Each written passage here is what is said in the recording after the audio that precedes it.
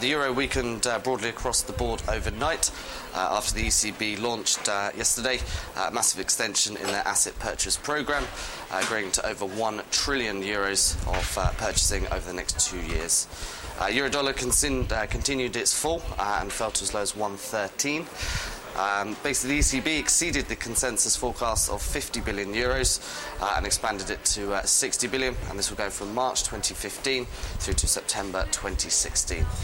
The programme aims to combat deflation in the Eurozone and will continue until a sustained adjustment in the path in inflation is seen. The ECB announcement triggered further rate cuts. Denmark's central bank actually cut their rates for the second time this week, further into negative territory at minus 0.35%. Canadian central bank also cut their rates earlier this week, and now it's expected that there's a 50% chance that the Reserve Bank of Australia will cut their rates again in the beginning of February.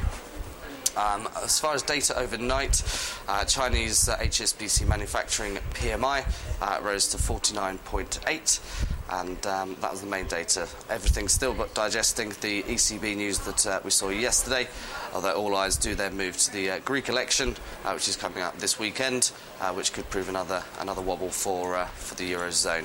Other data that's due out today, we've got PMI data from the Eurozone, and then we've got UK retail sales also out this morning. So we may see some movement on that, but all eyes will move to the Greek election at this weekend.